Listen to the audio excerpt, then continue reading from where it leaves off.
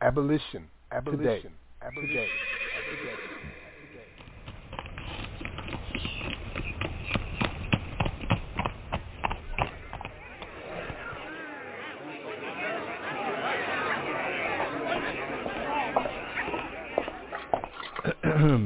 I am a believer in that portion of the Declaration of American Independence in which it is set forth as among self-evident truths that all men are created equal, that they are endowed by their Creator with certain inalienable rights, that among these are life, liberty, and the pursuit of happiness. Hence, I am an abolitionist. Convince me that one man may rightfully make another man his slave, and I will no longer subscribe to the Declaration of Independence. Every slave is a stolen man.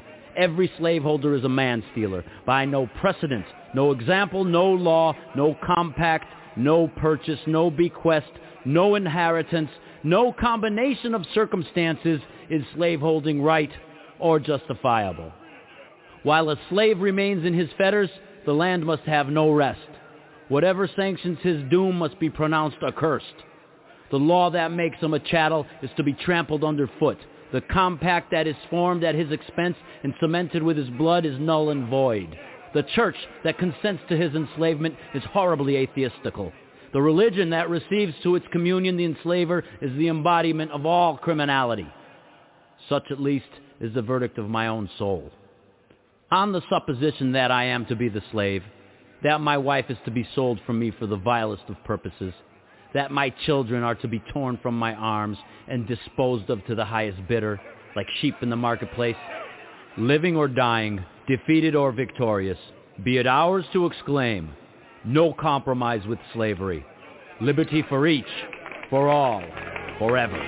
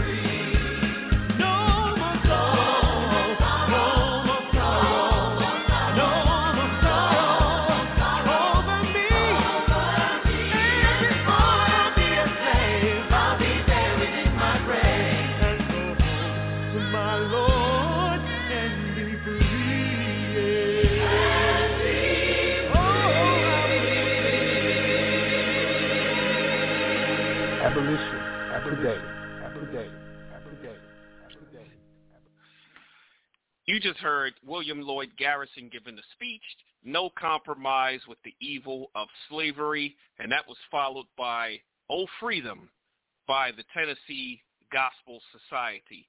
Peace and welcome to Abolition Today, a weekly syndicated online radio program with a specific focus on modern slavery as it is practiced through the 13th Amendment of the U.S. Constitution and by for-profit prisons worldwide. We air live every Sunday at 7 p.m. Eastern, 6 Central, and 4 Pacific. Live streams and archived podcasts are available at abolitiontoday.org and on all major podcast platforms. We are also simulcast on the Black Talk Radio Network. My name is Yusuf Hassan. I'm joined, as always, by my co-host, Max Parthas. Peace, Max. Peace, Brother Yusuf. I'm here at the Paul Cuffey Abolitionist Center in Sumter, South Carolina, ready to do the damn thing. And don't I sound a whole lot better? Let's do it. You sound a whole lot better, brother. Welcome back. Welcome back. Mm-hmm. Welcome back. So last week we were joined by the executive director of the Vermont Racial Justice Alliance, Mark Hughes, speaking on Vermont's Prop 2, which is on the ballot in November 8th.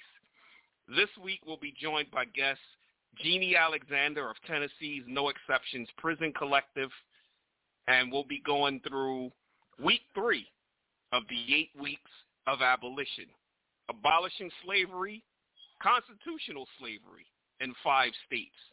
Priority number 1 is the Freedom 5. There's only 5 weeks left, and we want to make sure you know what you can do to help make history and permanent change in the nation. Without a doubt, our plan is to win in all 5 states. That's Alabama, Vermont, Louisiana, Oregon, and Tennessee. On November 8th, Tennessee citizens can vote yes on 3 and remove the slavery exception from the Tennessee Constitution. That's right. In 2022, we finally got an opportunity to actually end constitutional slavery in the birthplace of the KKK, Tennessee. And, of course, we'll have incredible music mixes, and we'll bring the ancestors' voices back to life for a new generation on our Bridging the Gap segment. If you're a slavery abolitionist, you don't want to miss a single one of these episodes. We're in week 3 now. The future depends on you. Let's make our envisioned future a reality. So tonight, as I said, we'll be joined by Reverend Jeannie Alexander. She's the co-founder and co-director of the No Exceptions Prison Collective. It cultivates and collaborates with the earth to feed her community. She's a writer, abolitionist, anti-fascist, midwife to the dying, a daughter, a partner, lover of all things wild, worships in bogs, and is a walker of rivers. So we can't wait to have Jeannie join us in on the conversation. Before we get into that, Max, tell us about your week and some of the things that went down. First of all, I'm vibing on that opening track. You know, William Lloyd Garrison, or at least someone doing the speech for William Lloyd Garrison. He really killed it. Right. And then Tennessee Gospel Society, I just loved how they did that version. The week has been hectic, man. It's, we 5 weeks left. I mean, like, I'm both nervous and scared because I'm ready to harder this thing. Right. You know what I mean? I'm excited and I'm scared. I'm excited that we've gotten to a point where we never really believed we would get to in our lifetimes. It was, for a while there, we was like, we're preparing the next generation because they ain't trying to hear us, But here we are. So miracles happen, and God made a way. So I'm so excited about that. But I'm also fearful because I see the opposition and how they're playing their game, and they're trying to kill these bills. They do not want slavery to be ended in those documents, and so they're fighting against it now. And I'm hoping that we win all 5, but the worst case scenario is we don't win any, and that is sitting on me because I know if we win, people will be like, "Hey, Max, y'all did the damn thing," and if we lose, they're gonna be like, "Max, you some bitch." It's all your fault. Right. it's always gonna come down to you. I don't think like you're the one that got us set into all of this. Yeah. It's been a long road, brother. And I was telling you earlier today that the hardest part for me in all these years and get to this close to it. It's not been fighting the opposition, fighting the slavery. It's been the battles amongst allies or alleged allies that just wears you down so much. I know. Right. It's a human condition, feelings and emotions, but too many of us operate out of feelings and emotions instead of logic and reason, especially when there's so much on the table, so much to lose. You really got to keep that in mind. We need to be unified. And if you got a problem with somebody, you wait 5 weeks, and then you say, meet me after school at 3 o'clock. Listen, November 9th, it should be on, Right, exactly. November 9th, meet me outside in the playground. We're going to get down, It's like that. But we should not be fighting amongst one another. And anybody who calls himself an abolitionist of any kind should be in full support of this right now. So, that's how the week has been, and that's what's been on my mind. How about you, bro? Oh, wait a minute. I do have one more thing. We had a lot of planning done for a press conference this Thursday at 11 a.m. Eastern with the Freedom 5.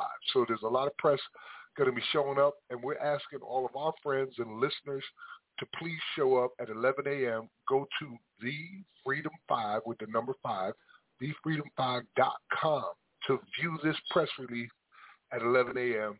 on Thursday. We just want to impress the press. Like, look at all the people that showed up to see this. So that's what I have. That's right. That's right, and that's huge right there. Mm-hmm. That's huge. It's monumental, and we have our work cut out for us. And who knew? When you and I took to the microphone back in March of 2020, we just wanted to create a database of information. That was sort of like the start. Let's create this database of information. Let's spread the word about, constitutional slavery, and then here we are. We came across Dennis. We came across, the Colorado crew, and it's just grown tremendously. Help organize the to see us be where we are right now. Yeah, definitely been a hell of a road, man. But let's go ahead and bring our guests in, because just For like sure. the Freedom 5, everybody's talking about them, but nobody's talking to them. There's all kinds of articles every day coming out from The Guardian and New York Times and blah, blah, blah, blah about the Freedom 5, but they're not talking to them. So that's why we're doing what we're doing right here in Abolition Today, is they get to speak. So you want to give an introduction once more to our guest today? Absolutely. So for those of you who missed her before when she came into our episode back on season, was it this season that came on? It was this season, episode 14. She's back once again. This is Reverend Jeannie Alexander, co-founder and co-director of the No Exceptions Prison Collective. Jeannie, welcome back to the show. It is so good to be here, Brother Yusuf and Max. This is so good. And Max, I thought you loved me. Like, you got me following Mark, and that's so hard to follow. We'll just be glad you ain't coming out after next week. Next week we got Queen of Benin on with us, along with Curtis Davis. So, yeah, you don't want to follow the Queen of Benin. No, I'd have just said no. Just bump me down the line. Oh, it's so good to be here. And, that music selection and that speech from William Lloyd Garrison was just powerful. It's so funny. I'm listening to that speech, too, when he's saying about the Declaration of Independence. And, the funny thing is, earlier this week, I preached at a chapel service at American Baptist College, one of our HBCUs here in Nashville, and it was their Constitution Day, and so it was really good. I came in, and basically my position was the Constitution is a lie, and we started with that Declaration of Independence, this whole notion that all men, never mind women, but all men are created equal. It's like, what do you even do with a document that is a lie on its face to begin with, because it was never intended that all people are created equal, you know? And, so I'm just really digging this vibe right now. It feels really good. I love the point where he was showing how there is no exceptions, which, no exceptions, prison collective. And he was breaking it down. There's no exceptions at all. No compromise. End slavery, period. And that's where we're at. Well, and that's where the name of our organization comes from, by the way, that there should be no exceptions to the abolition of slavery, period. Right. How is that confusing to anybody? How is that even debatable? Which is what actually is happening. We've got people, like in your state, 4 people voted no. And not one of them gave a reasonable excuse. I remember the one saying, well, I'm an attorney, and I don't understand it, and I don't think my constituents will understand it, so I'm not going to try to explain it to them, and I'm just going to vote no. Like, what? Yeah. I mean, come on. You already said it. I mean, this is the birthplace of the Klan, Pulaski, Tennessee. Like, right.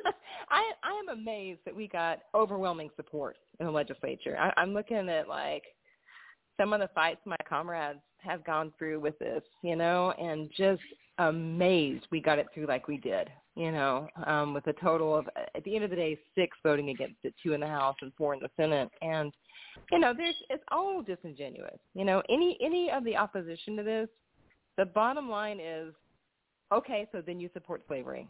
It's like, no, you can't say no because you're not for the abolition of slavery. You are just fine with slavery as long as it applies to the people that you're more than happy to also, by the way, disenfranchise. I mean, these things aren't separate at all. Like in Tennessee, for example, we've got over 400,000 people who have been robbed of their voting rights. Same people who have been targeted and who have been enslaved in this state, so, whew. 400,000 my blood's already up. 400,000 people who can't vote because of a felony disenfranchisement. And that is not even something that's in our Constitution. It was brought over from Europe as part of the civil death punishment, where I think it was reaffirmed in the, what was it, the one, Virginia versus Ruffin versus Virginia. Ruffin versus Commonwealth. Ruffin versus Commonwealth, right, where the Supreme Court there basically said that prisoners are slaves of the state and that they are to be treated as if they were dead, as if their estates were the estates of dead people. And they're still doing that in 2020 too, turning people into property, 100%. Taking away their right to vote, taking away their citizens' rights and civil rights. It's just amazing. Jeannie? Well, I mean, and that's one of the reasons why I know this is true in some other states too, but one of the things that the Department of Correction here in Tennessee loves to do as part of their window dressing is to talk about returning citizens. There are no returning citizens. It's like, come on, people. It's exactly what you said, that very notion of civilly dead. I'm like, keep that C word out of your mouth. You're talking about people who have been enslaved, who have stripped of their rights, that it's legal to discriminate against them with regards to housing, with employment, basically everything you can imagine. Don't you dare talk about returning citizens. Again, I mean, and that's how this perpetuates, right? Because language is important. And as long as that we allow systems and like this, that's a politically dominant system to talk like that and to use that language without at every single turn that it comes up, standing up and saying, no, you don't get to say that. And here's why. They talk about it like they were rabbits in a magic hat. They were gone for a while, but look, we just pulled them out. Yeah, they are. And never mind the trauma that has been inflicted upon people by our system. Like, we ain't going to talk about that either, I'm not going to talk about any of it. I was going to talk about it like, why don't you have a job now, right? That's what they want to talk about. Why don't you have a job? By the way, I need a quick check here. How carefully do I need to watch my profanity in this podcast? Because I'm one of those cussing preachers, and I just need to be careful. I can avoid it if I need to. We don't censor neither our music or our guests, but we expect our guests to know the difference between censorship and respect. Of course. Okay. All right, I'm just being careful. Yeah, you can say whatever you want to say, and we are not going to censor you. But if you get carried away, we might. Yusuf's mother might send him a harsh message. I'll get a text from my mother. I think we are mom we'll approved. be okay. We'll be okay. All right, but yeah, if you say, let something slip, it's on you. Do whatever you want to do. Okay, I'm careful. Especially with the music, we don't censor that. People say, it's part of the art. If they're saying that, then let's play that. There's no reason for us to censor it. So we're PG-13 for that reason. Mm-hmm. You guys have been in the news a lot lately, too. I've been seeing. The whole Freedom 5 has been getting a big push, but Tennessee has been making quite a bit of news. You want to tell me about that? Yeah. What you're saying is like I'm going to knock on every piece of wood around me right now. Because, strange as it is, we don't really have an opposition campaign in the state. And part of that reason is we've kept it bipartisan, which is, again, if you look at everything else that's going on in Tennessee, it's a disaster. But this one thing, I think it's this one thing that people can vote for and actually be excited about. Now, don't get me wrong. This is a state full of racism. I've lived here for a long time. I was born in Georgia. I was raised in the South. I know where I'm from. But so far it has just been really positive. A lot of news coverage, a lot of really positive news coverage. So we'll take it. Yes. And we're hoping to just keep pushing that through for the next 5 weeks. We need all the help we can get, right? We do. We'll take it. All the help we can get. Anybody wants to come out and support this and to sign on to it, that's great. We'll take it. So that's, I think it's just, and folks, and, journalists, not just in the state, but nationally and some international journalists, people have taken interest. And I think it's because, again, back to that fact that this is the birthplace of the Klan. We can't. That's why we're in this position right now, right? It's forgetting history or conveniently, forgetting it. So it's pretty remarkable what's happening here. And it took a long time. This has been not nearly as long as we've had legalized slavery in our Constitution, but this is something that's been gestating for a good 10 years, It's been a slow burn, a slow build, and I think because we have been so intentional and kind of slow in the beginning and careful about the fact that the way we've talked about this is to simply say slavery is legal in the state of Tennessee. It is in our Constitution. People in our prisons and jails have been rendered legal slaves in the state, and this is wrong. It has to go. This is morally indefensible, and the only moral response to slavery is abolition, and we've just really stuck to that, and that's a message that we've been just pounding on for a decade, and so this is where we are. Well, I've got a couple of those clips right on hand. How about we listen to them together so our audience can see what we're talking about? And, of course, I got it maxed out. So we're going to go ahead and play clips from the recent news clips that have been coming out.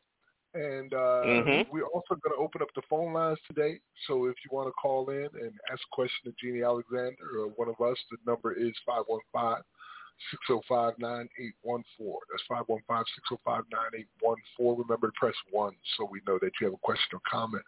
All right, this is Amendment 3 news clips across Tennessee, and it's mixed with Tennessee Whiskey, the Chris Stapleton violin cover. You're listening to Abolition Today, abolitiontoday.org with Max Parsons and Yusuf Hassan, and our guest today is Jeannie Alexander of the Tennessee Prison No Exception Prison Collective. We'll be right back after this. Abolition Today.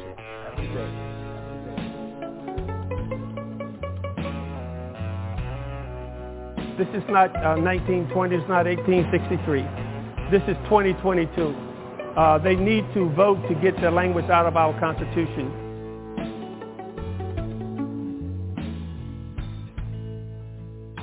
More than 150 years after it was outlawed, the Tennessee Constitution still allows slavery and involuntary servitude as forms of criminal punishment.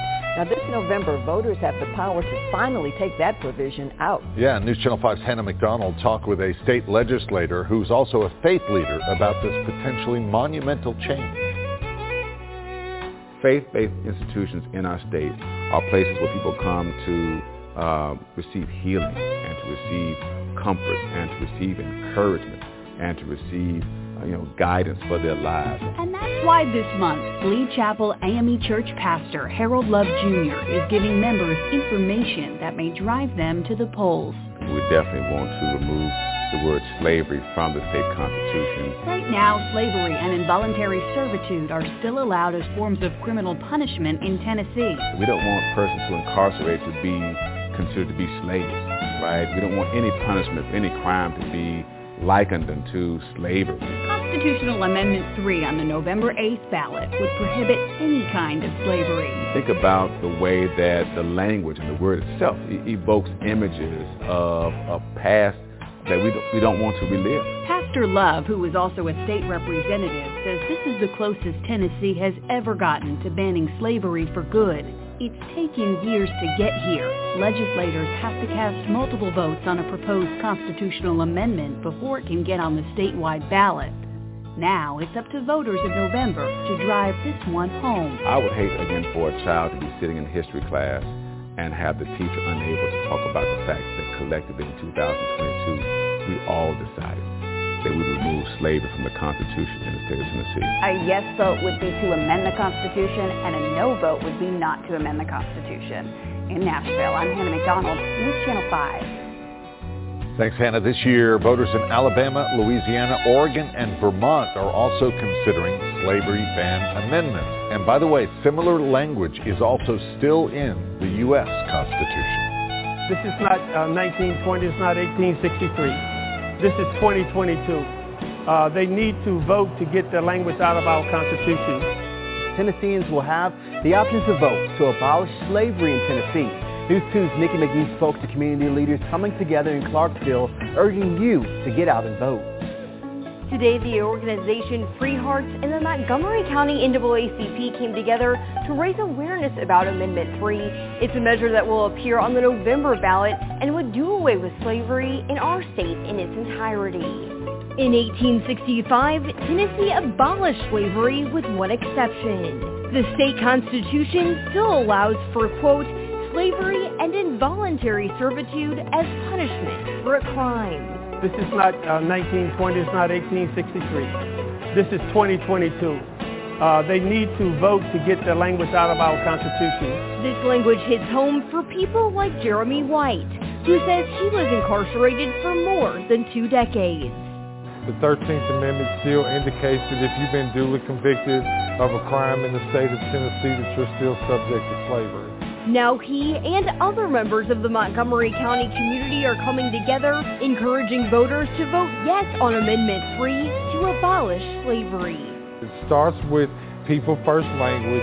It starts with recognizing that we're not nobody's slave and that they need to remove that language out of the Constitution. At the end of the day, these activists hope to convince voters not only to consider Amendment 3, but to actually show up to the polls and vote. A lot of people think my vote doesn't matter. Well, if you don't vote, it doesn't matter. If you vote for a candidate of your choice, then the bottom line, no matter whether you win or lose, at least you're part of the process. Amendment 3 made it onto the ballot after a 26-4 vote in the Senate. It will need at least 51% of the votes to pass in November.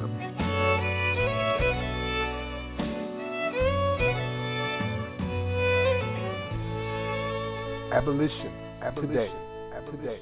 Today.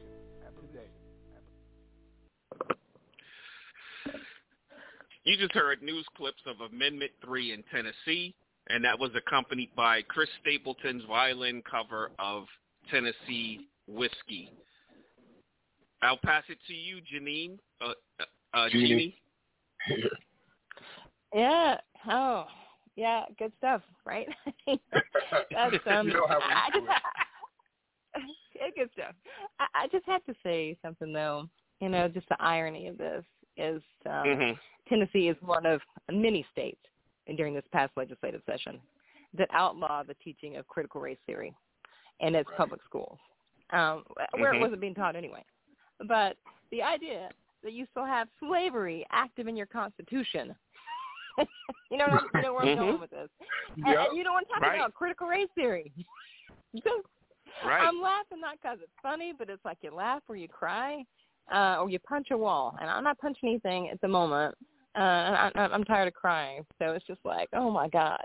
That's what Pastor Harold Love Jr. was talking about when he said that you know, you can't. Well, here we are always saying we want to get rid of slavery, but you can't even talk about it in the schools.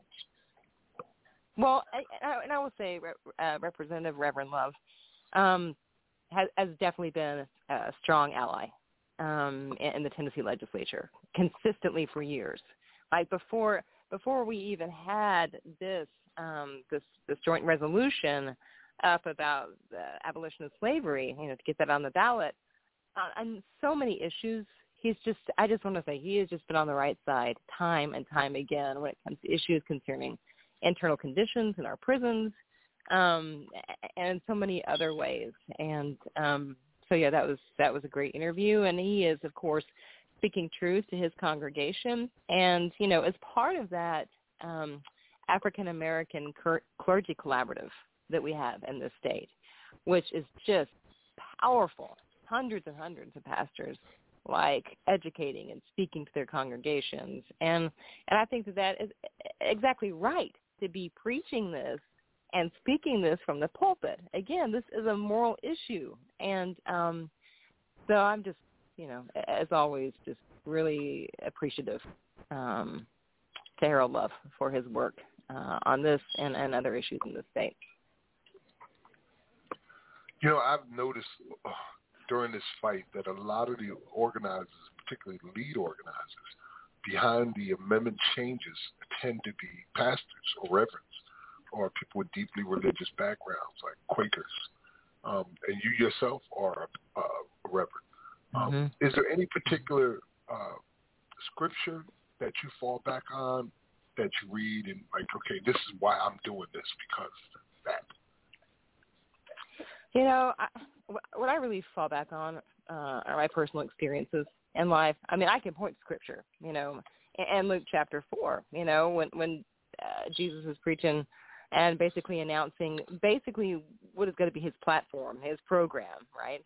And that is to bring good news to the poor and freedom to the captives. And I'm telling you, good news to the poor and freedom to the captives, and have jack shit to do with what's going to happen to you after you die, because that is not good news to the poor and freedom for captives, for prisoners, for slaves, if you wait till you're dead. That is not good news. And so it is very concrete. And so, I'm very much an interfaith pastor, not just a Christian one. But I will say, in particular, I think if you, as a pastor, I'll say, if you're reading the Gospels, and you're not reading it in the historical, political context in which they occur, then you're not reading it. I don't know what you're doing, right? Because that's the exact same perspective and theology that allowed for slavery in so long. For so long, we know that leading up to the first Civil War in this country, and I say the first because I think we're headed for a second, but that's a whole other program. But there, you're in the right program for that too. Oh, yeah, we can talk about that anytime you want. But all the denominations split over the question of slavery. They split, and you had the ones, who were fighting in the South, who were using, different verses and theology to say, oh, well, slaves need to be mindful and listen to their masters, and your reward is going to come in the afterlife. And that is an absolute fascist damning theology. It was then, it is now. That's the theology of a slaver, and it is one that I firmly reject, and so many pastors before me who paved the way have firmly rejected. And so, I'm always super aware of the fact that I'm not doing anything new, that we are being uplifted by our ancestors, and that this is a fight that continues because it is not over. It's not even close to over. But 5 of our states are going to make some serious headway come November 8th. That's the plan. It's amazing you mentioned Luke 4, but even before the program, I was talking to Yusuf about this observation that I had. And I pointed out that it's like back in the days of Frederick Douglass when he was talking about the 2 religions of Christ, the 2 different Christs, the Christ of the slaver and the actual Christ. And we're in that right now. You know, we're looking at it right now again. We got these people out here calling themselves Christians who are genocidal is probably a kind way to describe what they're talking about. Calling for the murder of minorities and what did they say last week? Undeserving minorities, right? And you know, getting all bent out of shape over things like mermaids. It's just ridiculous. That is not Christ-like. So for me, Luke 14 is like literally the nail in the cross. Like it's Christ himself saying, I'm anointed, right? And here's why I'm anointed.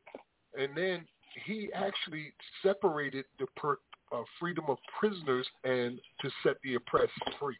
So he knew that there was a difference between slavery and those who were serving time, but he recognized that they were all together. And he said, first, he sent me to proclaim freedom for the prisoners, recovery of sight for the blind. And I know that doesn't mean those who literally can't see, but those who claim to be so smart but are overlooking the most important thing.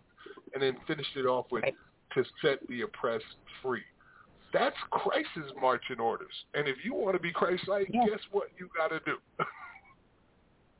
Well, I mean, what you got to do is you got to be part of a movement.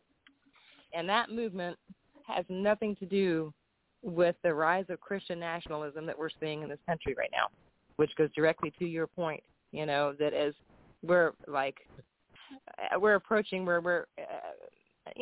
approaching on the support of genocide in some ways, and certainly the dehumanization of people. You know, whether we are talking about black folks, prisoners, queer folk, like all of this. Like this country is on fire right now, and I'll tell you, the side that would love to just keep this in the Constitution very much locates their roots in a form of Christian nationalism. And you know, historically speaking, I know you know this, like you are the best historians I have ever heard speak, by the way. So I'm not even going to, but we've never seen, that's just real. I mean, we've never seen fascism rise in any country without one branch of the church walking hand in hand with it. Yes. And that is exactly what we're seeing here right now in the United States. William Lloyd Garrison at the opening of the show said that those Christians who are working with slavers are the combination of the worst criminals of all. And they are. Yes. And then Frederick Douglass described it, saying that the church bells and the auction bells would chime in unison. Yes. See, not only are you one of the best historians I know, you're one of the best preachers I know, too. So well. Don't tell nobody, but I am a minister. It's a secret. This is the ministry. You just told everybody. There you go. Damn it. Well, this... And you know, I mean, this transcends, like any one particular religion, because we are where we are in Tennessee today because of a Muslim prisoner. That's where this started, you know. And so, you know, I mean, every religion has its liberation theology and it has its oppressive theology. But yeah. It looks like we have a caller. Let's see who we got here. 4843, you're on Abolition Today. State your name, question, and comment. Did you say 4843? Yes, sir. Yes. Oh, okay. Yeah, I've got a question and then a comment as well. I'm interested in knowing, assuming that all the states that are on the ballot for abolishing slavery outright across the board, what states are left that still have it in effect? How many states still have it in effect, even if those are if it's done away with in those states. And then the comment I have is that, you know, the nation either has to be pro-slavery or 100% pro-slavery or 100% anti-slavery. There's no middle ground on slavery that I see. You can't have pro-slavery people in an anti-slavery country.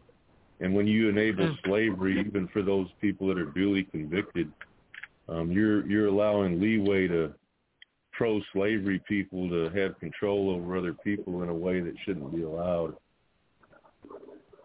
Slavery and involuntary servitude is deeply degrading to individuals and groups, and it's extremely difficult for those individuals to recover from, and that's whether they've been convicted of a crime or not. That should be beside the point, and I agree. You're on the same page on that. You know, whether somebody's been duly convicted of a crime or not is irrelevant. You know, you shouldn't be exposing people to slavery and involuntary servitude. Right. Was that your comment? Yeah, absolutely. Yeah. I think I can answer the first half. Jeannie, you could answer this, reply to the second. The first half, at this point in time, we have 4 states that have removed these exception clauses without caveat. There are still 21 constitutions left to do in addition to those. That's how many of them adopted this language. And in 2023, on my list right here, there are 17 states that have legislation either ready or are ready to introduce legislation in 2023. So we'll have another 17 next year. And that includes Puerto Rico and Washington, D.C., as well as a federal resolution. We have a joint federal resolution on the table right now that will repeal the 13th Amendment and replace it with no caveats, including as for a punishment for crime. So there you go. And Jeannie? Yeah, this is another show too, but first of all, liberation for Puerto Rico. It's its own country, but yes.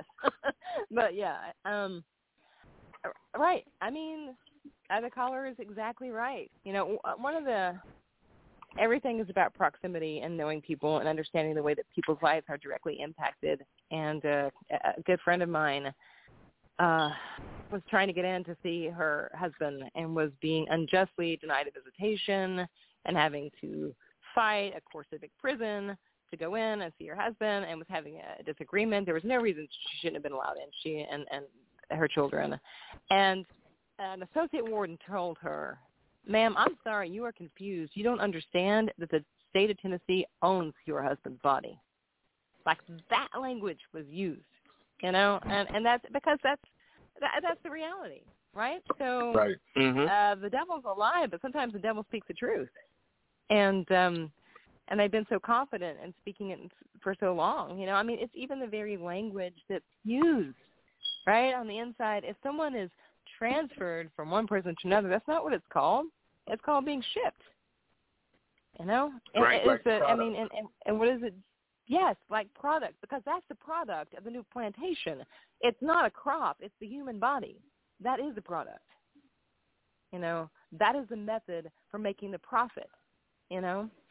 And Tennessee, again, another, like, damned leader in this, like Corrections Corporation of America, which is now known as Core Civic, was founded in 1983 in Tennessee. It's the second largest private prison corporation in the world, only second to GeoCorp. And it was founded in 1983 by then the chair of the Republican Party, Tom Beasley. You know, I mean, we just keep seeing a transformation of the same thing over and over again. So obviously your caller is just spot on with that. Right, and you know, when you mentioned the statement about the state of Tennessee owns you, that's a common statement made all across the country in prisons. And according to the Harvard Bellagio guidelines on the legal definition of slavery, that fits it perfectly. It says that slavery is a status or condition of a person over whom any or all of the powers attached to the right of ownership are exercised. You're claiming them as property, and you're literally selling people on the open market in the form of prison stocks and jail bonds. So people are purchasing these stocks not with the idea that the prisons themselves are just going to generate money in a vacuum, but that they'll always remain filled and grow, so your money will grow. And that's about people. Yes, it's about people. We can never, ever forget or avoid the fact, we have to always keep this in mind, that when GeoCore or CoreCivic or Corizon, any of that stock is being traded, that what's being traded is human flesh. Human period. flesh, that's right. That's right. Call it. People's children. Oh, sorry, Jeannie. And you can't have a nation that says that slavery and involuntary servitude are horrible things. They need to be abolished nationwide. But you know, it's really not a bad thing if it's somebody that's been convicted. Come on, man. If it's right, you know, one of the biggest problems with slavery and involuntary servitude is the abuse of it. Look what they did with privatized slavery prior to the Civil War, and even after the Civil War, truth be told. Even after the 13th Amendment, they found ways to get around it, but they subjected slaves to horrific abuses. And the same thing is going on with prisons. They're getting leeway because of that exception to treat people basically any old kind of way, and not much is said or done about it in many instances. The best example you can see of that in real time right now is what's going on in Alabama. They had a work strike over there to protest the conditions. They've already had the Department of Justice investigate and find that there are rampant violations of the 8th Amendment. There's been information, videos, and all kinds of stuff that's been coming out for years about Alabama. And in response to their prison work strike, what did? They starved them. They literally were showing us the pictures of the food that they were eating. They starved them. They beat some, the leaders of the organization who organized it, put them in solitary confinement.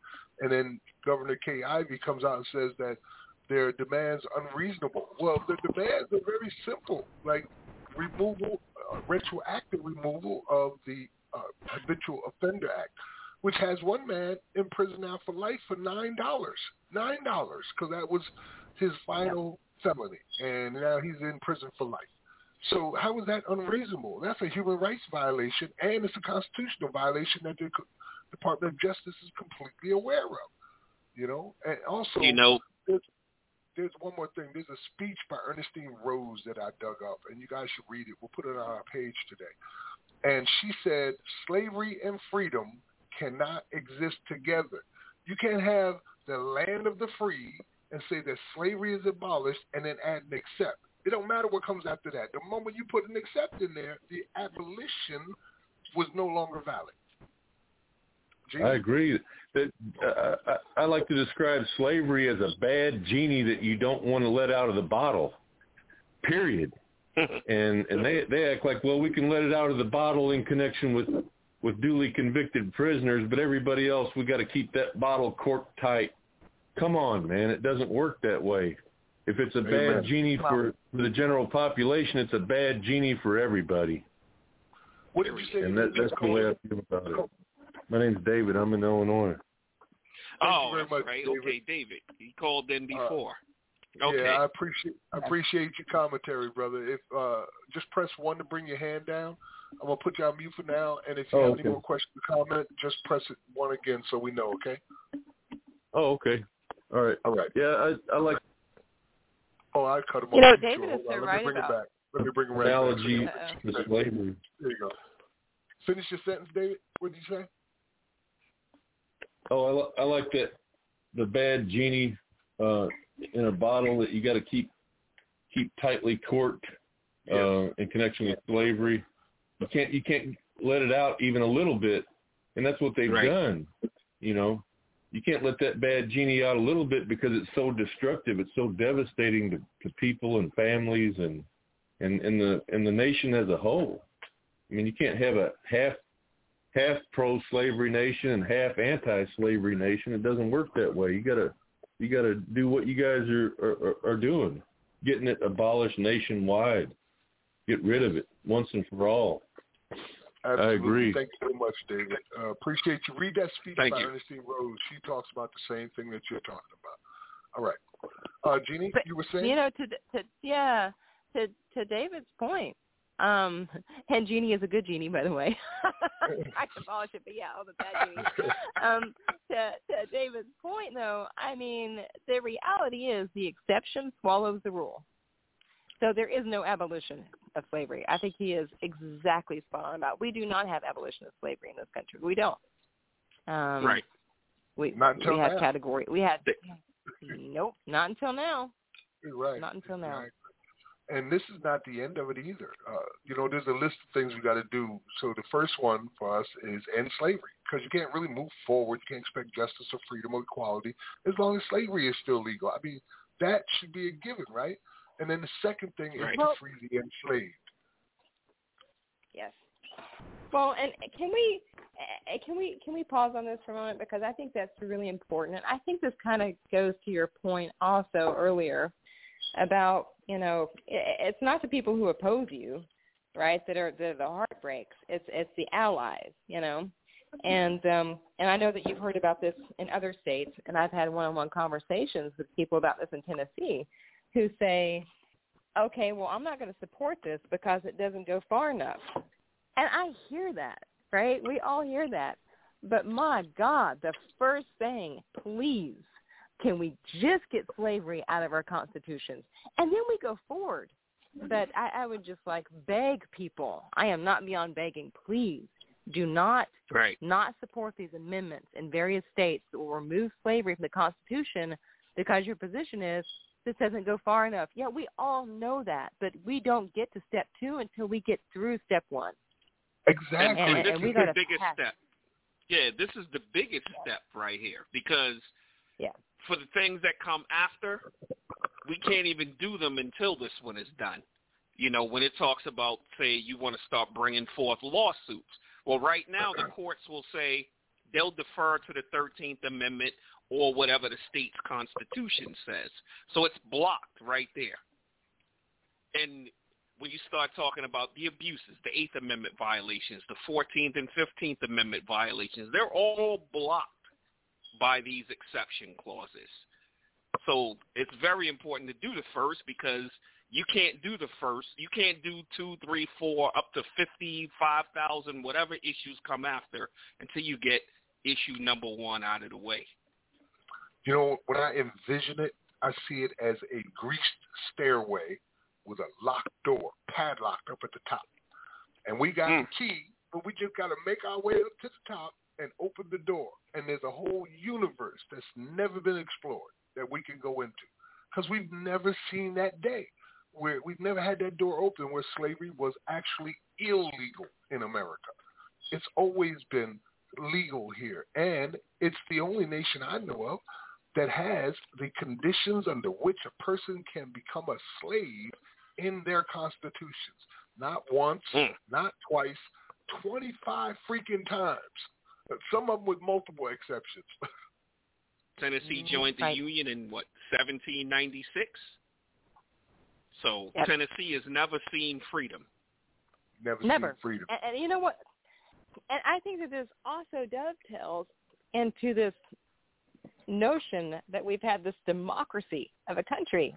We have to talk about the fact that this is not a free country. This is a country that harbors and allows and promotes slavery and the enslavement of people. And the same thing with democracy. People talk about democracy like at the founding of this country. We didn't have anything that even looked like a democracy that you could even talk about to the Voting Rights Act. But even still today, with everyone who is disenfranchised, we still don't have that, right? We don't have a free country, and we don't have a country without slavery, and quite frankly, we don't have a democracy. I'm a student but I know of chaos. That's another show. I know. I'm a student of chaos and complexity theory. So I know that small perturbations in a system's dynamics can change the entire system. And that's one of the things I apply in the efforts that I make every day in the abolitionist movement.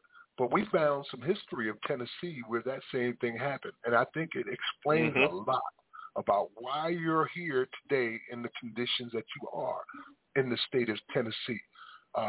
Yusuf showed this to me. It's John Semprich, and he's explaining how Tennessee is the one and only state that did something no other state did, or was allowed to do something no other state did. I don't know if you know this or not, but we're going to go ahead and play this clip, and we're going to give a little lesson on the history of Tennessee and potentially explain why we're at where we're at right now. You're listening to Abolition Today, abolitiontoday.org with Max Parthas and Yusuf Hassan. Our guest tonight is Jeannie Alexander from No Exceptions Prison Collective, who is leading the way to remove the exception clause from the Tennessee State Constitution. We'll be right back after this. Abolition Today. John Semprich, in late 1862, East Tennessee is still under Confederate control, and portions of Tennessee along the Mississippi, Cumberland River, parts of the Tennessee River Valley would be under federal control. In September, after the Battle of Antietam, Lincoln issued the preliminary Emancipation Proclamation, which basically was a threat to declare slavery ended in the areas that didn't restore their loyalty to the federal government by the end of the year. So they had an opportunity to get out of, or to get exempted from the end of the coming end of slavery by presidential action. And this affects the politics fairly quickly. Many of the Tennessee Unionists had been, were slave owners, and had not expected to see slavery harmed. Although when the Federals came into the state, wherever the Federals went in the Confederacy, slaves ran away to the Federals, seeing that as a disruption of the normal operation of things and as a chance to achieve freedom. The way that Unionists were supposed to restore the state's loyalty was through holding elections for the U.S. Congress. But Tennessee's part of the war front, and it's difficult to hold elections under those circumstances. Military Governor Andrew Johnson was given that position to reestablish civil government and basically to supervise civil affairs in the interim. He's tried some elections, things didn't go well, a lot of pro-Confederate sympathy still in Tennessee.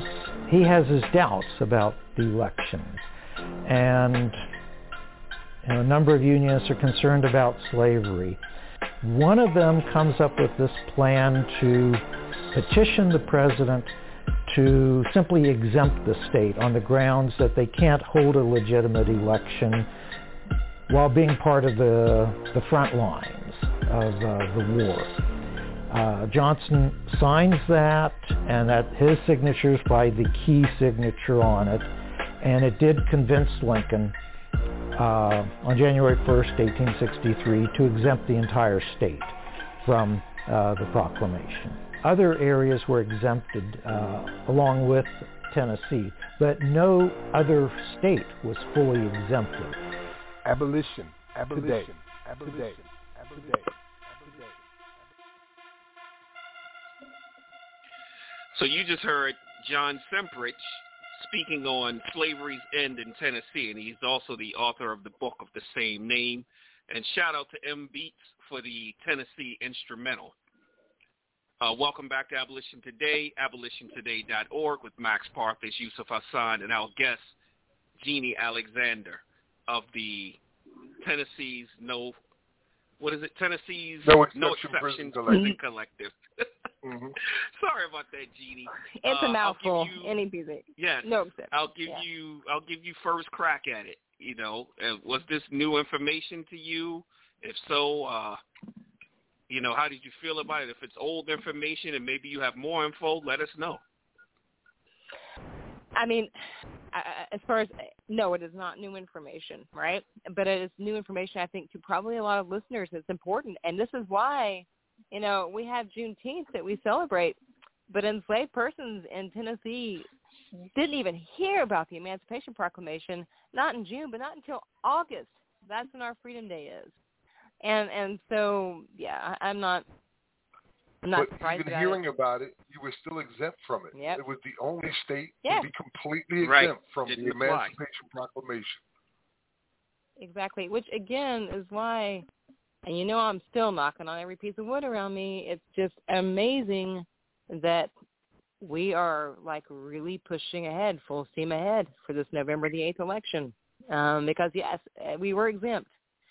And, again, like I said, emancipation never even came to the knowledge of people until August in 1864. And that entire speech will be on our page. It's not a speech. It's like an interview that he's giving. It's about 56 minutes long. A lot of great information in there, especially as it goes towards Andrew Johnson. At the time, he was the military governor of Tennessee, so he played a huge role in this. And it even covers how Johnson reached abolitionism, and then he reverted back when he wanted to, run for office, and he needed the support of Tennessee.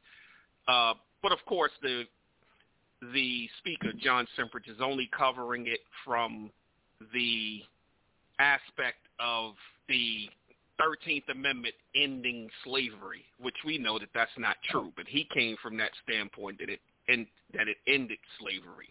While but he still, explained a lot that of great information. Right. While he explained that it didn't. Yeah, double think much. Well, Well, and also in the Tennessee state constitution, the reassertion of that exception, I need to go double check my notes, but I think that didn't happen until 1878. Just reasserting that exception again in the state constitution after the Civil War. After that, and I want to say this too, I find that interesting too, about Johnson being suspicious of the election. I mean, history repeats itself. I know, right? If you needed help on how to hold an election during a war on the front lines, maybe you should ask Russia. Apparently they know how. Oh. I'm just saying. Apparently they know how. I just checked my profanities. Yeah. Here's another piece of information that I came across when I came across that. I came across this article. It's from MainStreetNashville.com. You familiar with that paper, Jeannie? Yes. Uh-huh. Okay, so they have it's called "When It Came to Abolitionism, Tennesseans Didn't Have Free Speech." So after the 1831 Nat Turner Rebellion in Virginia, Tennessee clamped down on the expression of abolitionist views. In March 1836, the Tennessee General Assembly passed the following law. It's Article 7, Section 2682 of Tennessee Code. No person shall in this state write, print, paint, draw, engrave, or aid or abet in writing, printing, painting, drawing, or engraving on paper, parchment, linen, metal, or other substance with a view to its circulation, any paper, essay, verses, pamphlet, book, painting, drawing, or engraving calculated to excite discontent, insurrection, or rebellion amongst the slaves or free persons of color. The punishment for breaking this law was between 5 and 10 years hard labor. Well, doesn't that sound like the prohibition of critical race theory discussions? It really does. I didn't do it at the time, but let me just see if that's ever been removed. Yeah, that's pretty amazing.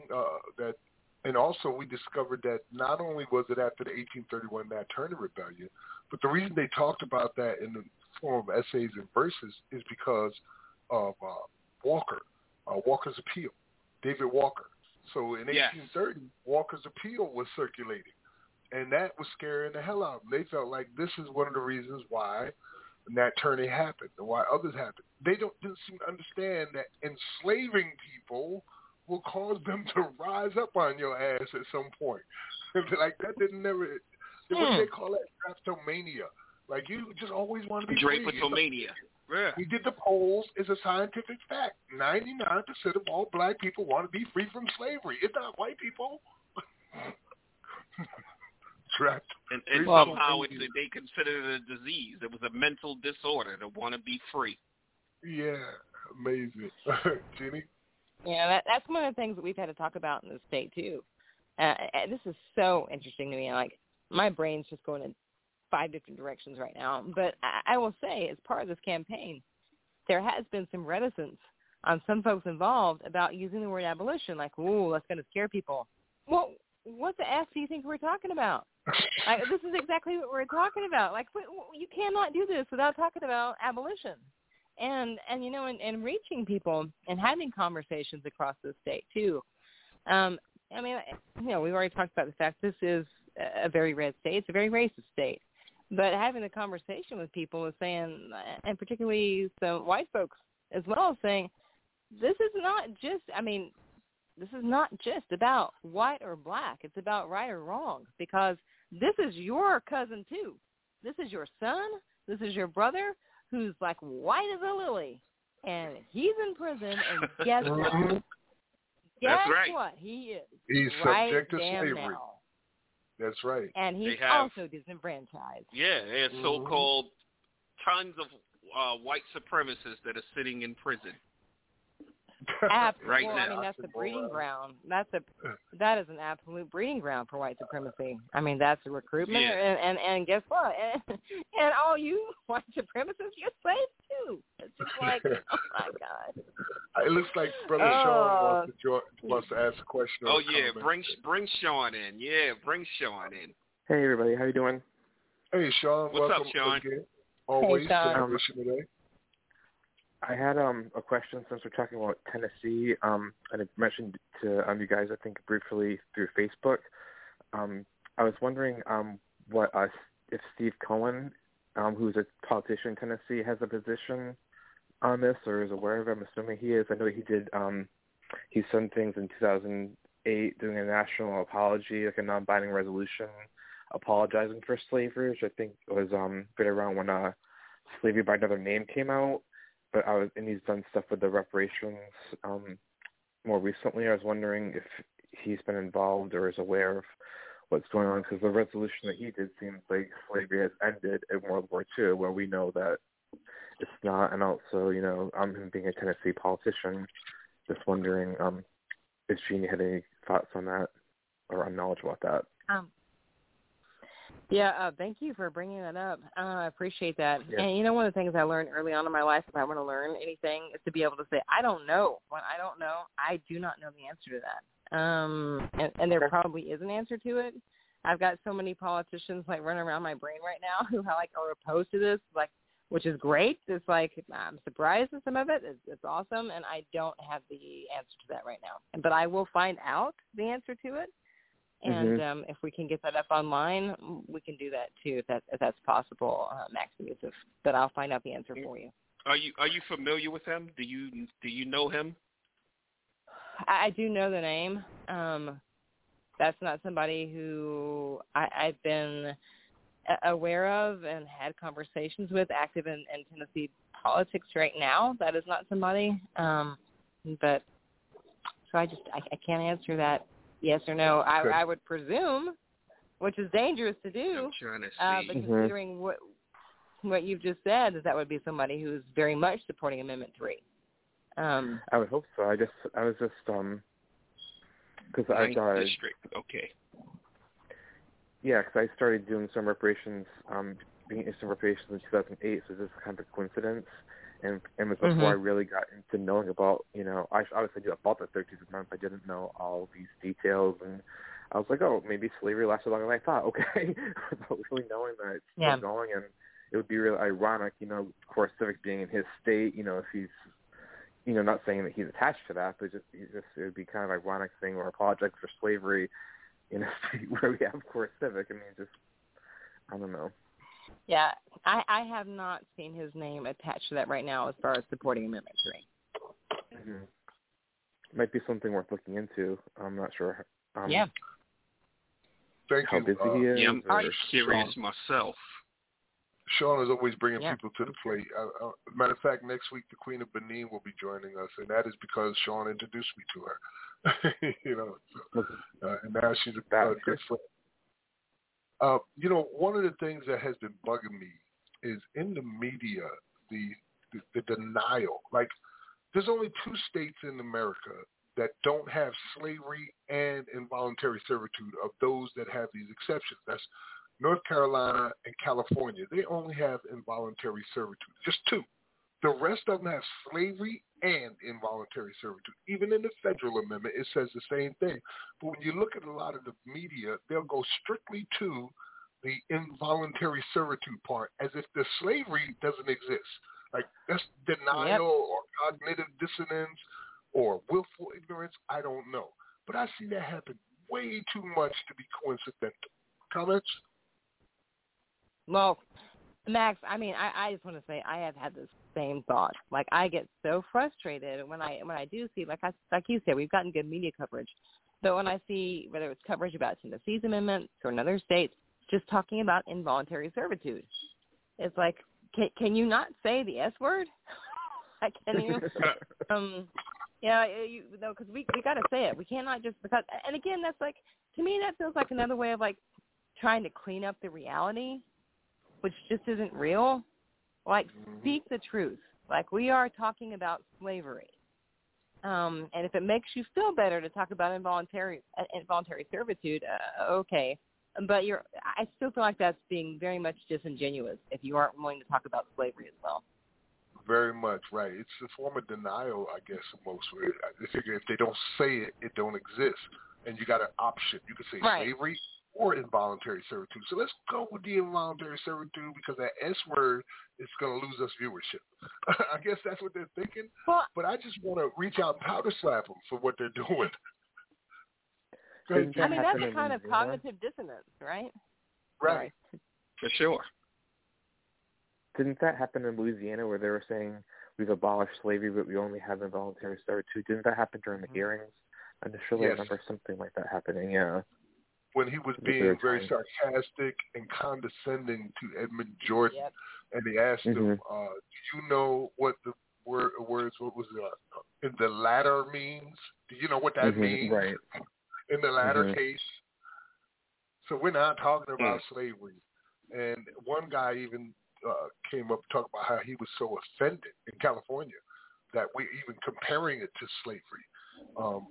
Like, again, these are the arguments we give. So when I hear people say, even Jeannie, I heard you say it earlier today that we don't have opposition. You don't have it in the state, but all around it's coming. And they're using it in indirect ways. You know what I mean? Like they're associating No. You're crime and stuff. Go ahead. You're absolutely right, Max, and that's true. I think what I meant by that is like right now we don't have an opposition campaign in the state, but we definitely have opposition. Like you're 100% right. There's definitely opposition, but we do not have an opposition campaign. There's some that are willing to stand up and say it too. Go ahead, yeah. Jimmy, Oh sorry. God. Right. No, we've heard that in some of the polling that's been done. It's been. Yeah. Okay. So I've been able to find on Steve Cohen that I haven't found anything in Tennessee, but to the federal amendment under House Joint Resolution 53 proposing an amendment to the Constitution of the U.S. to prohibit the use of slavery and involuntary servitude as a punishment for a crime. And in Tennessee, Steve Cohen and Jim Cooper are co-sponsors of the bill. So they know. Great. So he sponsored that, but that still doesn't tell me whether or not he knows about, what are you all, Amendment 3? What is it called there? Amendment 3, yeah. He can't, I would say he can't not know about it. So I'll reach out and find out. But like there's at this point in this state, anybody that's politically connected and plugged in knows about it. So it's interesting that you're not finding Steve Cohen speaking out right now in support of it, because there's no way to not know it right now. Well, look at right. Bernie Sanders in Vermont. Like, how could he not know? You know, like. I mean, I know he's done other criminal justice reform stuff, but and people love him for, I think for some good reasons. But why isn't he supporting? We can only give blanket answers to stuff like that. Like you got firsthand knowledge. You see how they're acting. They're choosing their spots, if ever at all. As I said before, we've been in direct contact with Nancy Pelosi's office. We've been in direct contact with the vice president's office. They're all aware of what's going on. There's a joint resolution on the table with like 100 and some odd sponsors. They all know what's going on, but they're choosing their spot. They're like, okay, if we win these 5 states, watch how quickly they be jumping on board. If we lose them, like they were down with it the whole time. I never knew you. Right, exactly. So they want to just, I think they're just choosing their spots. They want to capitalize on what's happening. Well, and right now, we're not the ones to capitalize. Go ahead. Right. And to that point, Max, I think this is really important for your listeners. States are leading this right now. Mm-hmm. Like at the federal level, that's not what's leading this fight right now. It's the states doing it. States are leading this fight. We're the ones who are like brawling in the pits at the moment. Like, that's who's leading the fight. The states are leading this fight. And the fact that anyone is staying silent on the federal level to see what's happening in the state, well, I think that tells you something about them. Right. Mm-hmm. It says a lot. 74 million voted for Trump. Those are the types that will stay silent. And not just them. Also, the Democrats have been enemies in some states where they actively worked against us. Right. Absolutely. I mean, the silence is deafening. And then also, I mean, I don't make any presumptions about someone just because they're a Democrat. Like, I think that's dangerous. We talked about, like, Malcolm X, like early on in the intro of this was raised.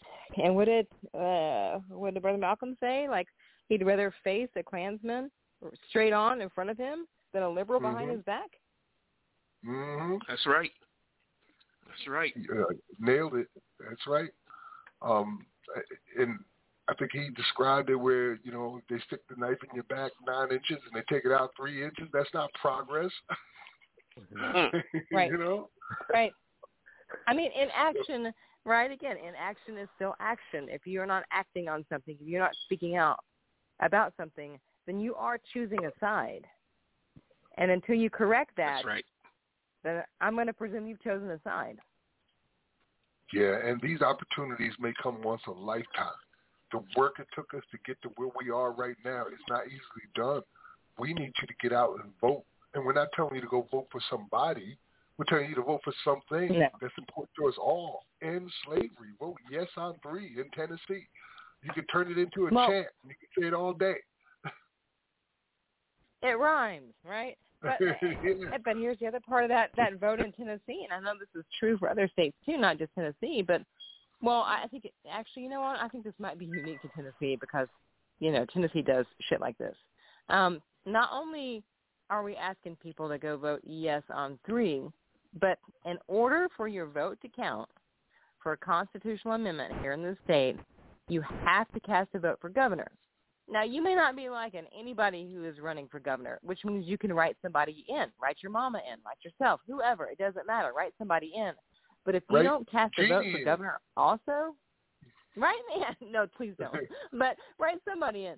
But, write somebody in if you don't want to vote for him. But if you just go to the polls and say, you know what, this is the only thing I care about in this election, and I get that, the only thing I'm excited about, and the only point where I see I can actually make a difference, please vote for governor. I don't care who you vote for. I mean, I kind of do. But, write somebody in, but you got to vote for governor as well in order for the vote to count in Tennessee.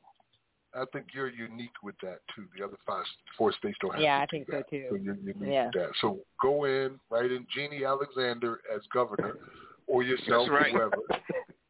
And write then in Max. Yes on 3. I don't even live in Tennessee. Right. But I feel like an honorary Tennessean. Some important dates to think about.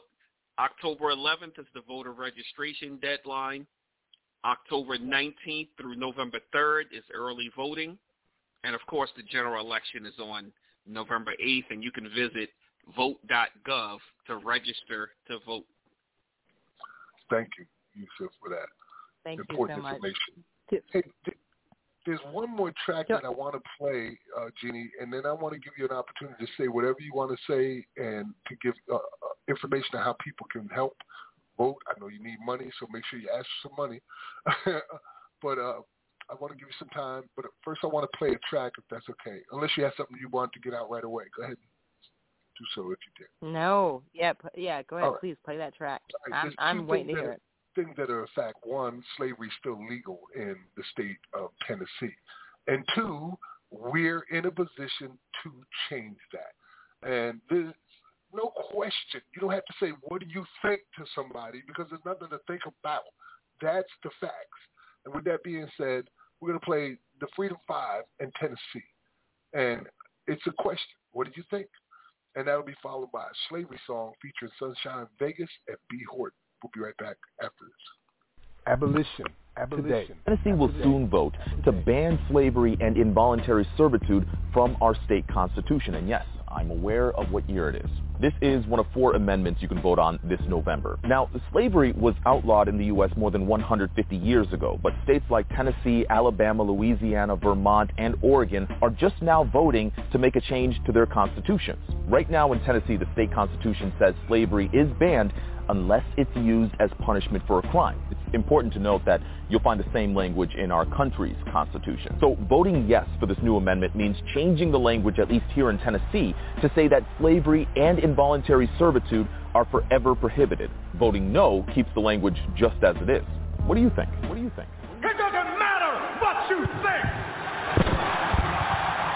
Oh Lord, set me free. Take me from slavery and set me free. Oh Lord, set me free. Take me from slavery and set me free. When I'm feeling down and out, oh Lord, set me free. Yes, Lord, take me from slavery and set me free. Oh Lord, oh Lord, set me free. Set me free. Take me from slavery and set me free. From all my situations, Lord, set me free. Set me free. Take me from slavery and set me free. Oh Lord, oh Lord, set me free. Set me free. Take me from slavery and set me free. From all my hustling, Lord, set me free. Set me free. Take me from slavery and set me free. Oh Lord, set me free. Take me from slavery and set me free. Abolition Today. Abolition Today. Well, you just heard the Freedom 5 in Tennessee. And answering the question, what do you think? And that was followed by the slavery song featuring Sunshine Vegas and B. Horton. So what do you think of that, Jeannie? I'm just feeling that in my bones right now. I think a lot, and I just want to take this opportunity if I can. I think this is really important for any of your listeners who are caged right now.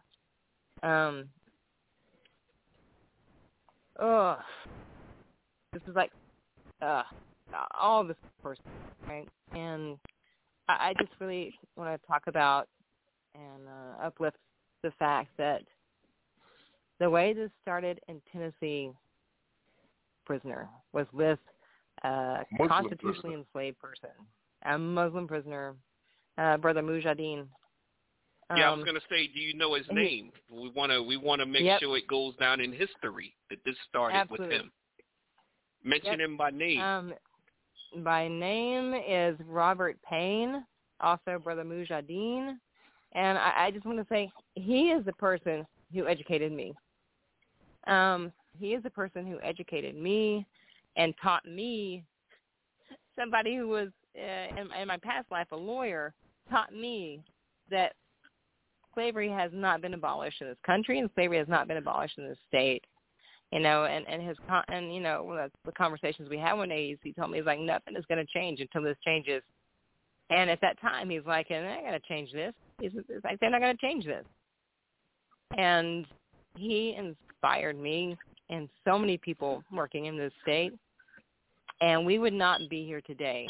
You know, it's very much like Gideon versus Wainwright. You know, the reason that people have a constitutional right to legal representation for a criminal offense, right, a crime on the book, is because of a prisoner who's like, no, and who couldn't even read and write. Yeah, who couldn't even read and write. Did not give up. And the same is true for Robert Payne, for Brother Mujahideen here in this state.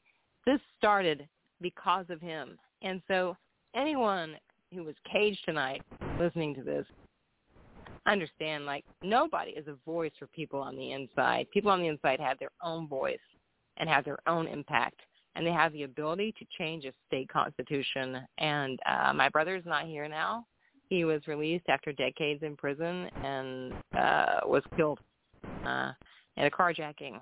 And that's one of the things that I really grieve, is that he is not going to be here to see this. But I will say he is here as an ancestor, and one of our ancestors, and who is responsible for this. And so I can't leave this amazing time with both of you without talking about him, because this would never have happened without him. Right. It's not a politician making it happen. It's not an abolitionist or an activist. This is someone who was caged that made this a reality today in Tennessee. So, inshallah, I will see him again. Inshallah. Yes. Inshallah. God willing. Thank Jeannie, you for that, brother. I want to give you more time, as I said earlier, to tell the audience anything else you want them to know, and then please let them know how they can directly help you, and if there's anything important in regards to the voting. You've already expressed about the governor. You might want to repeat that as well. I would say again with voting, those of you who are in Tennessee listening, please vote yes on Amendment 3, early voting, or November the 8th. Make sure you vote for anybody for governor. Remember, you can always write in. No exceptions, prisoncollective.org. We are always engaging in fights in this state, and this is not our first nor our last fight. And so support is incredibly helpful to continue to bring to light the realities of the state and continue our fights with our siblings who are caged and their family members and loved ones and other people in the state who support that as well. And I just want to thank both of you so much for this opportunity to spend time with you this evening. It's the best Sunday night I've had in a long time. And love and respect to both of you. Well, I want Thank to you say so much. Congratulations on your wedding coming up Friday. That's right. That's right. That's right. Yes, that is right.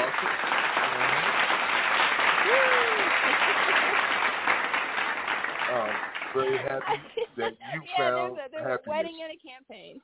A wedding and the day so much before fun. you're going to be representing for the Freedom 5, and then the next day you're walking down the aisle. That is right. awesome. That's how this rolls. That's how it rolls. Are you going on a honeymoon? We are eventually. I've got so much in my head of this campaign that, like, we got to plan that a little bit after the wedding. But right now I got my eyes on the prize. And once we get past November the 8th, then we're going to talk about having some relaxation and love and enjoying each other. Awesome. I remember when my wife and I got married, our honeymoon came later, and it was just 3 days in Vegas. Just 3 days. That's all we had. But it was beautiful.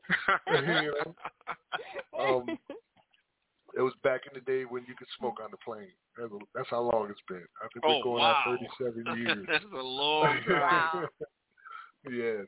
Well, I want to say thank you. Please give Tribal my love. Will do. Thank you for joining us today. These are the type of conversations that we need to have to allow your voices to be heard, the people who are literally on the ground making it happen. Like you said, the states are leading the way. It's just a lot of noise and agitation going on now in the federal amendment. But who's getting it done is the ones that have abolished and are abolishing these exceptions to slavery. So you're heroes in my eyes, like real superheroes. If you showed up at my door with a cape and some goggles on, I would not be surprised, because that's how I see you. Thank you for that. I think I'm a worker bee, but thank you for that. I'll take the cape. That sounds nice. Amen. Go ahead and be a hero. So thank you for joining us today. It's not going to be the last time. 5 weeks to go. 5 weeks to go. If you can help finance this effort, what I'd like to see in Tennessee is in the last 2 weeks for them to go on a massive mass media campaign to buy spots in newspapers, on television, and radio, and magazines, all of that. Just put it all out there, and that's going to cost about $300,000. So if you happen to have some of that $300,000, you can send it to. Jeannie, you want to finish that for me?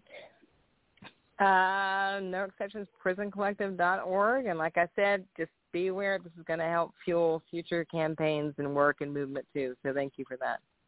Amen. If you want to see slavery ended in Tennessee, that's what we got to do. We got to raise that kind of funding. And there's plenty of people out there that just, throwing money around. Throw it to Tennessee now.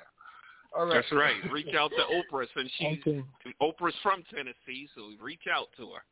Reach out to her. Can I also say, I want to plug ASNN. Please support Abolish Slavery, National Network.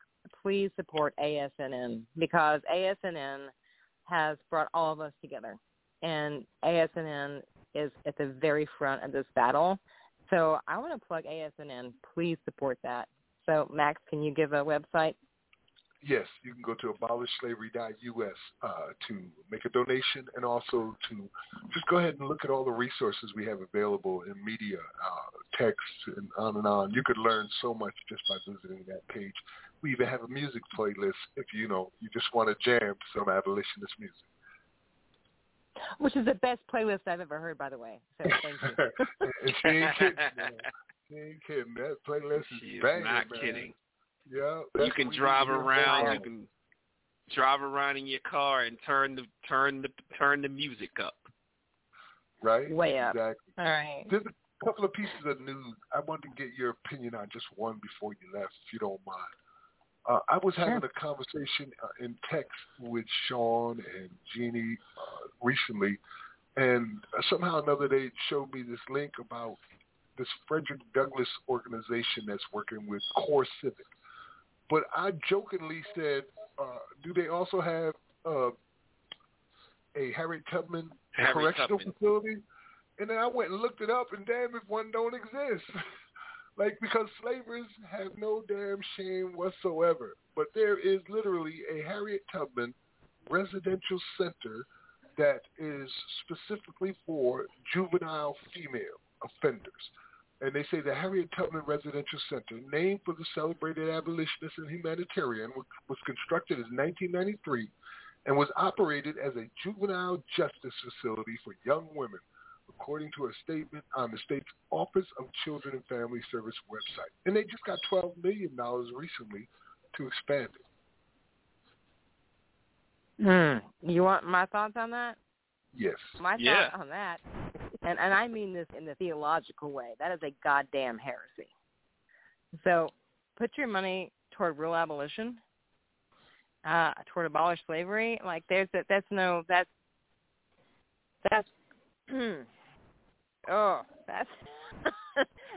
deplorable. That is not Harriet Tubman. That is not, oh my God, that is not our ancestor leading the way with a damn shotgun, right? Whatever. That is not General Tubman. That is not freedom. That is the opposite of freedom. And there is so much to say about, God, juvenile facilities in this country and the way that children are being enslaved in this country. And God knows Tennessee is the worst of that. and support actual abolition. Don't be fooled. Like anything that puts a child in a cage is not abolition. Is that child in a cage? That is not abolition. It's not abolition. I like I said, slavers have no shame whatsoever. Like literally a juvenile detention facility named after Harriet Tubman. And you know, we're friends of the Tubman family. Tina Wyatt, her great grandniece, has been on our show a few times, and we know her personally. So I'm going to ask Tina Wyatt what she thinks about this juvenile justice facility, a detention center being named after her ancestor. Well, justice needs to get out of their mouth because there's no just caging juveniles. Yeah, and those are the most expensive to cage. They make the most money on kids. Like in California, they incarcerated an adult. It's like $96,000 or more, but to incarcerate a child is double or triple that. Can I drop one more fact before I leave? I promise I'm leaving. Go ahead. In Tennessee, we're talking about Memphis, Shelby County. 100% of juveniles who've gotten a life sentence are black. 100%. Damn. 100%. 100%. Over 97% in Davidson County, which is Nashville. 100% Shelby County. So let's talk about quote-unquote justice. Yes, that's what they Reverend Anderson told us about Louisiana. It's virtually the same thing. 100%. Almost the same thing. 100%. Of their juveniles there in Louisiana are all black. Like, how is it 100 in Tennessee and in Louisiana? You can't find one crazy white kid. That's what you're trying to tell us? No, they got white. There are white juvenile lifers in Tennessee too, for sure. But coming out of Memphis, coming out of Shelby County, and Shelby County is like that's also our death machine. That's what generates our death penalty, our death sentences in the state too. But like 100% are black. So, I mean, the word justice that's not even a thing. There ain't no justice. Well, we're gonna get this done, Jeannie. You and I and Yusuf and all the abolitionists across the country. We are gonna celebrate like it's 1999 come November 8th. That's right. We're gonna party like it's 1999. There's gonna be watch parties happening in each of the 5 states, so look out for that. I want to say once again, thank you for joining us tonight. We still have a fantastic segment ahead of us. It's our Bridging the Gap segment, and this week we're using Wilberforce, which we use his quote as our motto here on this program every week. You may choose to look the other way, but you can never again say that you did not know. If you listen to this show, Amen. That's right. Know, and you're responsible now for what you know. You can act on it, or you can pretend to be ignorant, but you know. All right, Brother Yusuf, you want to go ahead and get into our sponsors and stuff, and then we'll close them out. All right, Definitely and don't forget, next week the show we're having the Queen of Benin with Curtis Davis and Louisiana, and also let them know about this Thursday with the press conference. I got them all. All right, thank you, brother. Thank you so much, Jeannie. I see she's already gone. Thank you, Sean. Thank you, Doug in Illinois. Thank you to all of our listeners for your continued support. Thanking our sponsors and partners, Jailhouse Lawyers Speak, the IMWE Ubuntu Prison Advocacy Network, Sema Urge, Quakers Uplifting Racial Justice, the Paul Cuffey Abolitionist Center, Prismatic Dreams, the Black Talk Radio Network, and the Abolish Slavery National Network. Remember to subscribe to our YouTube channel. That's going to be youtube.com/Abolition Today. Also, go to abolitiontoday.org, and you can find all of the news, information, and music you hear on this program. We're also available on all major podcast platforms. Remember to join the movement at abolishslavery.us.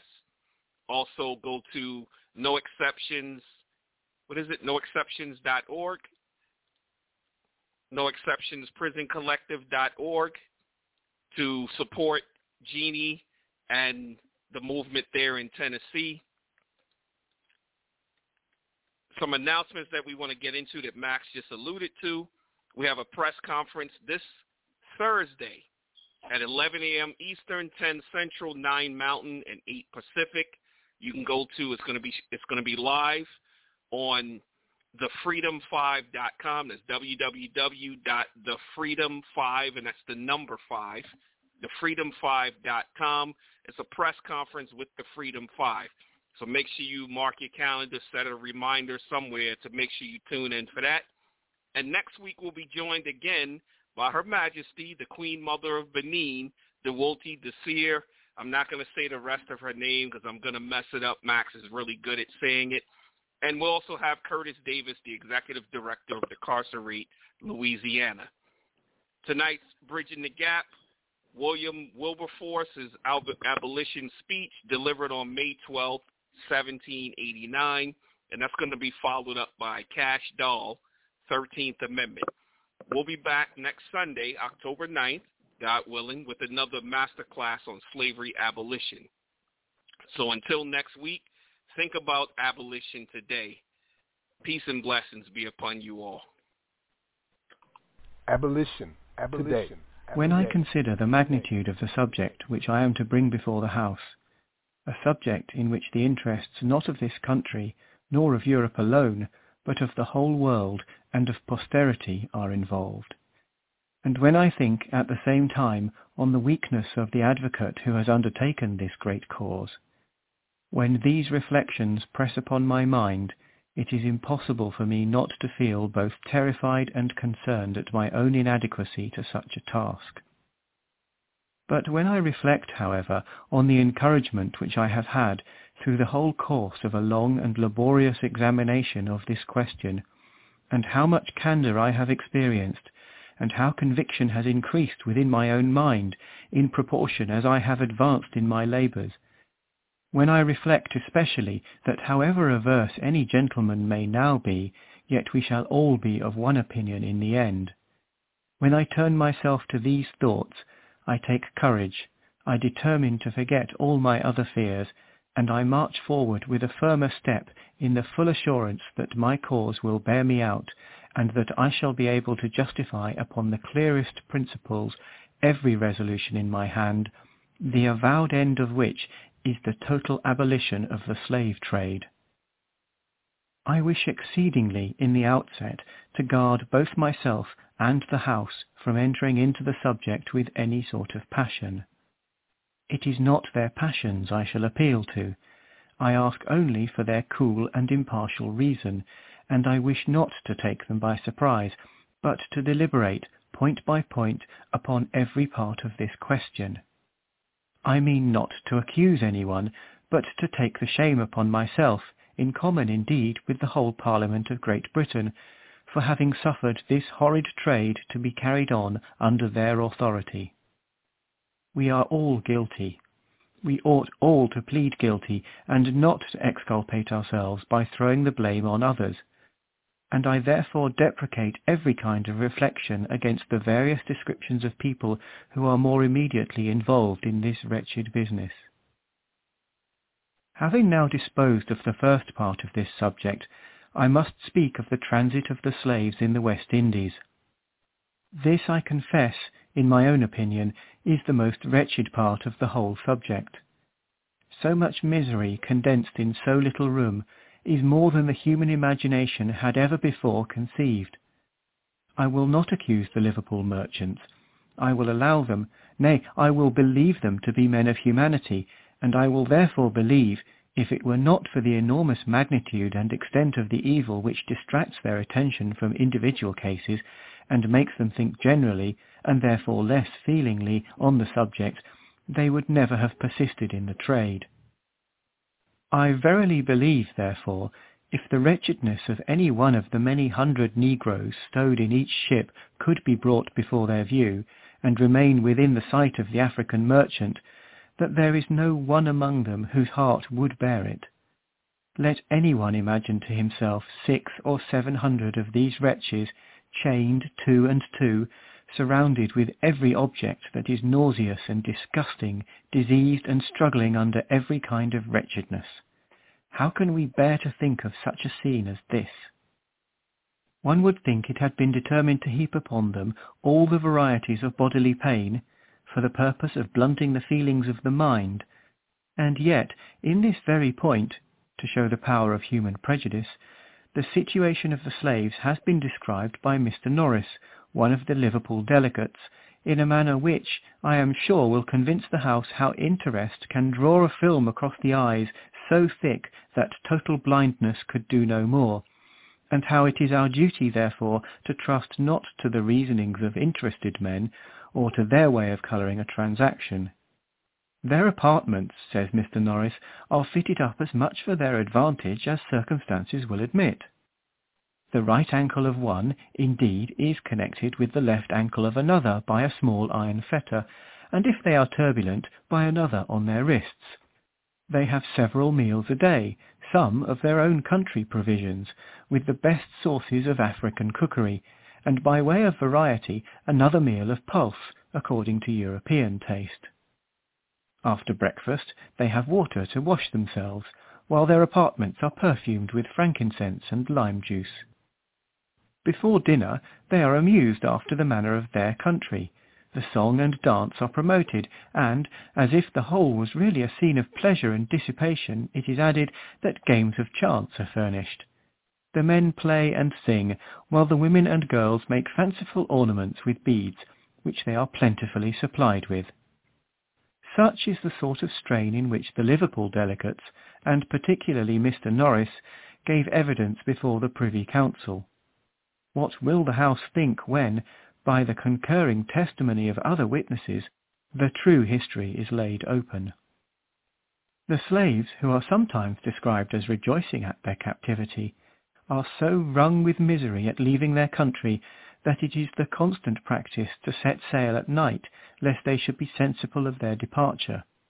The pulse which Mr. Norris talks of are horse beans, and the scantiness, both of water and provision, was suggested by the very legislature of Jamaica in the report of their committee, to be a subject that called for the interference of Parliament.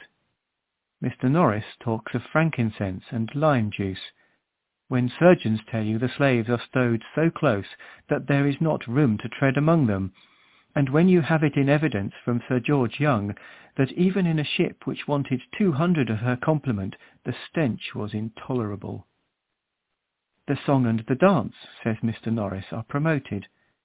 It had been more fair, perhaps, if he had explained that word promoted. The truth is that for the sake of exercise, these miserable wretches, loaded with chains, oppressed with disease and wretchedness, are forced to dance by the terror of the lash, and sometimes by the actual use of it. I, says one of the other evidences, was employed to dance the men, while another person danced the women.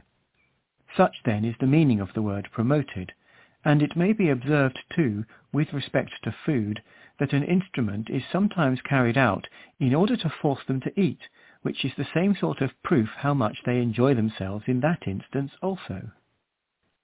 As to their singing, what shall we say when we are told that their songs are songs of lamentation upon their departure, which, while they sing, are always in tears, insomuch that one captain, more humane as I should conceive him therefore than the rest, threatened one of the women with a flogging because the mournfulness of her song was too painful for his feelings. In order, however, not to trust too much to any sort of description, I will call the attention of the House to one species of evidence which is absolutely infallible. Death, at least, is a sure ground of evidence, and the proportion of deaths will not only confirm, but if possible, will even aggravate our suspicion of their misery in the transit. It will be found, upon an average of all the ships of which evidence has been given at the Privy Council, that exclusive of those who perish before they sail, not less than 12.5% perish in the passage. Besides these, the Jamaica report tells you that not less than 4.5% die on the shore before the day of sail, which is only a week or two from the time of landing. 1/3 more die in the seasoning, and this in a country exactly like their own, where they are healthy and happy as some of the evidences would pretend. The diseases, however, which they contract on shipboard, the astringent washes which are to hide their wounds, and the mischievous tricks used to make them up for sale are, as the Jamaica report says, a most precious and valuable report which I shall often have to advert to, one principal cause of this mortality. Upon the whole, however, here is mortality of about 50%, and this among Negroes who are not bought unless, as the phrase is with cattle, they are sound in wind and limb. How then can the House refuse its belief to the multiplied testimonies before the Privy Council of the savage treatment of the Negroes in the Middle Passage? Nay, indeed, what need is there of any evidence? The number of deaths speaks for itself, and makes all such enquiry superfluous. As soon as ever I had arrived thus far in my investigation of the slave trade, I confess to you, sir, so enormous, so dreadful, so irremediable did its wickedness appear, that my own mind was completely made up for the abolition. A trade founded in iniquity, and carried on as this was, must be abolished. Let the policy be what it might, let the consequences be what they would, I from this time determined that I would never rest till I had effected its abolition. Land of the free, they lie, it's the home of the homeless. Too many die every day, and we really just want this freedom.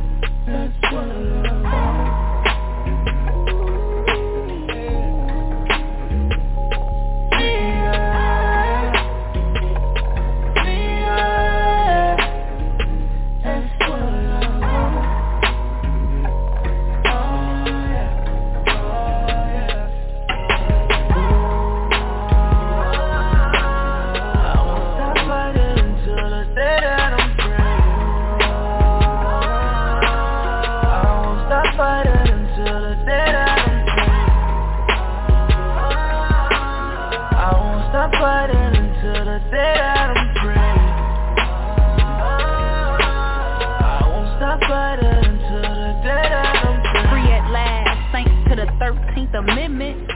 We thought this would be the one that would end it, but we still harass, still mass incarceration. So much for the Emancipation Proclamation. Oh, but be careful, black men, I know you eager to climb. Slavery is legal if you're convicted of a crime. And when that crime that you committed probably don't fit the time, how you building ships for NASA and they pay you a dime. A conspiracy, they try to censor you when you speak. They can't hide behind the sheets, so not they do you like me. Meanwhile, you taking chances out here trying to survive. Yeah, not a lot has changed since 1865, but still they try to teach you that everybody's equal until you up for the same job as white people. Just know until we walk into the gates of the kingdom, we gon' stand here united, ready to fight for our freedom.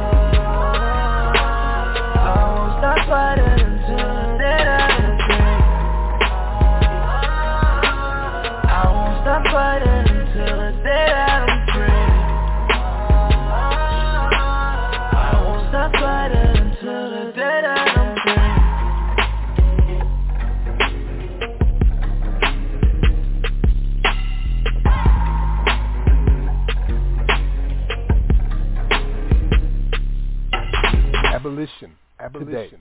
Today. What is it? Slavery. What do we want to hear?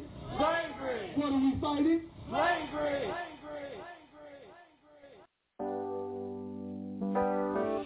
Hi, my name is Jeanette Smith. I am a slavery abolitionist. Some of you may know me.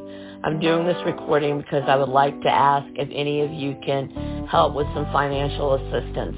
Max and Yusuf do not like to ask for money, so I would like to ask on their behalf because they and other abolitionists pull money out of their own pockets, and this is so important. So if you can help, you can find the information at the top of the Facebook page for Abolition Today. Thank you. If we'd known you all were going to be this much trouble, we would have picked our own fucking cotton.